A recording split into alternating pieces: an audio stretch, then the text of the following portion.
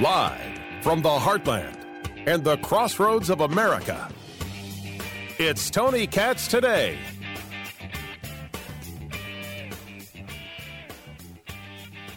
So Joe Biden talks about the economy today. I don't know if he made anybody feel better when he talks about Build Back Better. Pressures in the economy. And two of the leading rating agencies, not liberal think tanks, two of the leading rating agencies on Wall Street confirmed this month that my plan will not add to inflationary pressures. I don't know who believes it. By the way, that is President Biden. He says he's got a cold, got it from his grandson. I'll take him at his word. Why not? What am I supposed to do? Diagnose the man? Tony Katz Today. It's good to be with you on Facebook, Tony Katz Radio. The phone number, 833-GOT-TONY, 833-468-8669. The jobs numbers are not with him when it comes to a good bit of economic news. They want to claim unemployment is down to 4.2%. That's lovely, but the jobs numbers missed. Expecting 573,000, hitting 210,000. That's what actually got created in the month of November. Congressman Jim Banks joins us right now. He is from the Indiana 3rd District. That is the northeast area of Indiana. And, sir, before we get into the funding of government through February and where you are on that, you heard the president today through the cold saying that unemployment is down, the economy is getting back there, and we did this all thanks to Democrats. Your take? Well, Tony, it's not just the president who's unhealthy today. It's the economy. These inflation numbers have greatly affected the jobs numbers as well. So we're not just seeing historic inflation, but we've gone back in time to the anemic economic growth of the Obama era that we're seeing repeat itself in the Biden era, if not worse, with inflation on top of it. So it's deeply disappointing. But at the same time, it's exactly what we expected with these jobs numbers, even though they were inflating expectations. The jobs numbers speak for themselves. The Biden economy is disastrous, and it's not going to get better anytime soon with these policies that they're pushing. The unemployment rate going down to 4.2%. When you see your constituents in the Fort Wayne area, for example, how do you explain that to them when you see that top line number? We're told to train to take a look at the unemployment rate. It's 4.2%. That means things are going in the right direction. How do you explain it to them? Yeah, Tony, I don't have to explain it to them. My constituents know that. It's a lot harder to make ends meet today than it was a year ago. I mean, they see it firsthand, the inflation figures. They feel it. They see it every time they go to the grocery store, every time they fill up their gas at the gas pump. Anytime they purchase anything at all, they see that higher cost is eating into their income, which at the same time, their income is not going up. And they're not able to go find a better paying job because there aren't better paying jobs available in the economy. So it's what is at the same time fueled the historic low levels of approval and popularity of this very unpopular president, Joe Biden, because the American people are feeling the effects firsthand of his disastrous policies. Talking to Congressman Jim Banks of the Indiana 3rd District. You opposed the continuing resolution. You were not in favor of funding the federal government through February. It's done. Talk to me about how that went down just yesterday, and what was your opposition? Yeah, I mean, it's disappointing, Tony. We only had one Republican who's not really a Republican, Adam Kinzinger, vote for the CR in the House. I think there were a dozen or more Republicans in the Senate who went along with Chuck Schumer and struck a deal with the Democrats in the late hour yesterday to fund this CR, which just kicks the can down the road. It continues to fund the Biden agenda. It continues to fund the Biden vaccine mandates, the lax border laws. It continues to fund the Biden agenda that's fueled inflation at historic rates. So I don't know why any Republican would go along with it and fund the government, even if just for a couple of more months because you're funding the Biden agenda when you vote for a CR like this one. So only one Republican in again, Adam Kinzinger, if you still count him as a Republican, he's the only Republican in the House who voted for it early yesterday, and we'll be right back at this point when we come back after the holiday recess and deal with these issues again when the CR runs out. So at the end of the day, functional leadership. Go ahead. I was going to say one of the people who disagreed with you and can't understand the Republican position is Congressman Tim Ryan, Democrat from Ohio. You may have been on the floor when this happened. I want to make sure people heard this. And we dominated the industry, steel, glass, aerospace. And now we're hearing from the other side, shut government down, don't do anything, we don't want to be an honest broker. Tyranny?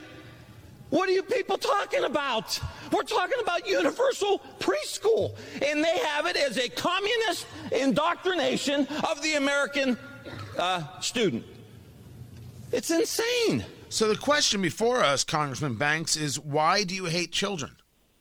It is insane. I mean, Tim Ryan is running for Senate in Ohio, so of course he's over the top and theatrical every time he takes the microphone on the House floor. But the fact of the matter is we have $29 trillion in a national debt, Tony, and passing a CR for a couple more months just kicks the can down the road and continues to grow the national debt at the same levels that it's already grown. We've never been in this poor shape financially as a country as what we are right now because of the spending bills that this administration has pushed over the last 12 months. And it's going to get worse because of this CR. Now, also, Tony, something that's not getting a lot of attention is that at the last minute, they tucked in $7 billion for the unvetted Afghan refugees into the spending bill. I mean, the majority of these Democrats and the few Republicans who voted for this CR they didn't support our troops in Afghanistan, but they support $7 billion for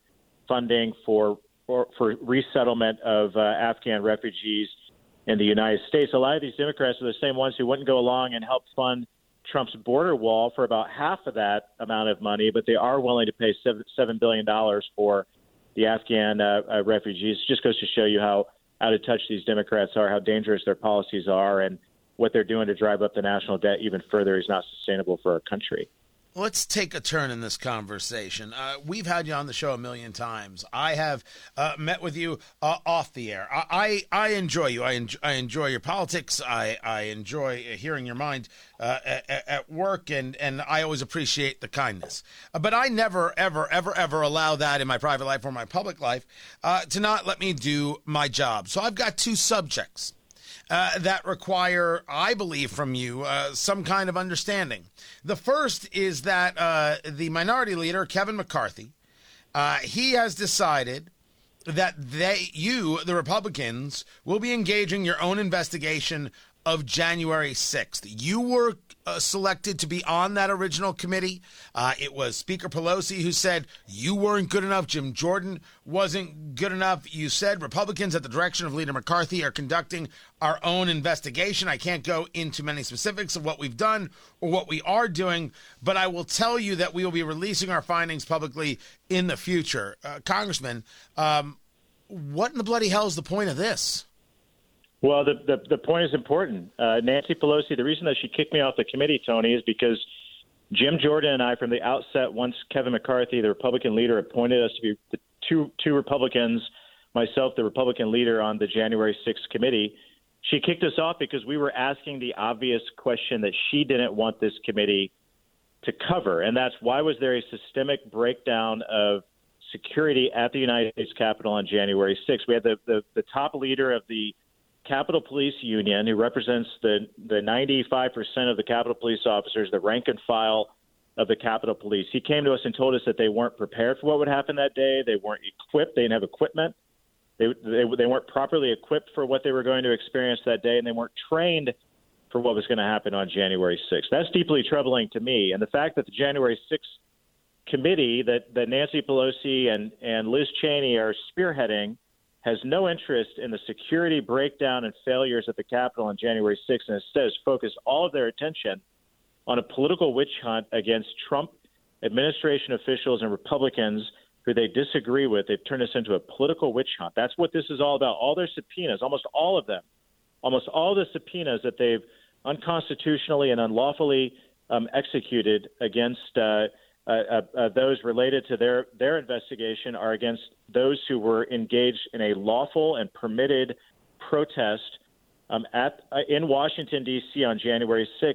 They're not targeted at anything related to fixing the breakdown of security, the lack of leadership at the Capitol that led to what happened that day. So we're taking our investigation in a different, and I would argue a much more productive direction, and that's fixing security failures and breakdowns at the Capitol and holding those responsible for allowing January 6th to happen. We had intelligence dating weeks before January 6th telling us that something dangerous could happen that day, but that intelligence was never shared with the rank and file members of the Capitol Police who were on hand to try to prevent a disaster, prevent the riot from occurring and the violence from occurring on January 6th. So will your report say, engage in conversations about guilt, even if it doesn't look good for you?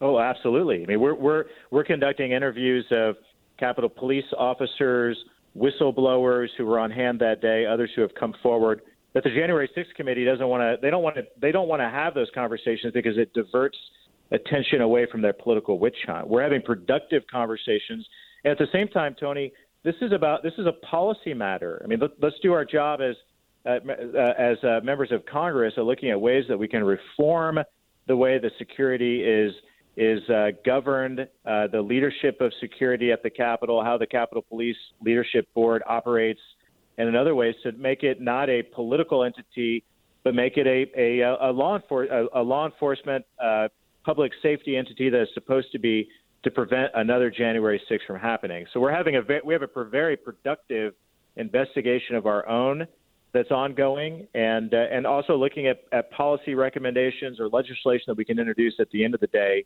while the Democrats have taken this in a wholly different direction. Now let me take you to the second one. I will tell you, sir, talking to Congressman Jim Banks of the Indiana 3rd District, I have gotten so many emails and questions, literally stopped at events and on the street in the last 24 hours. What in the world is this?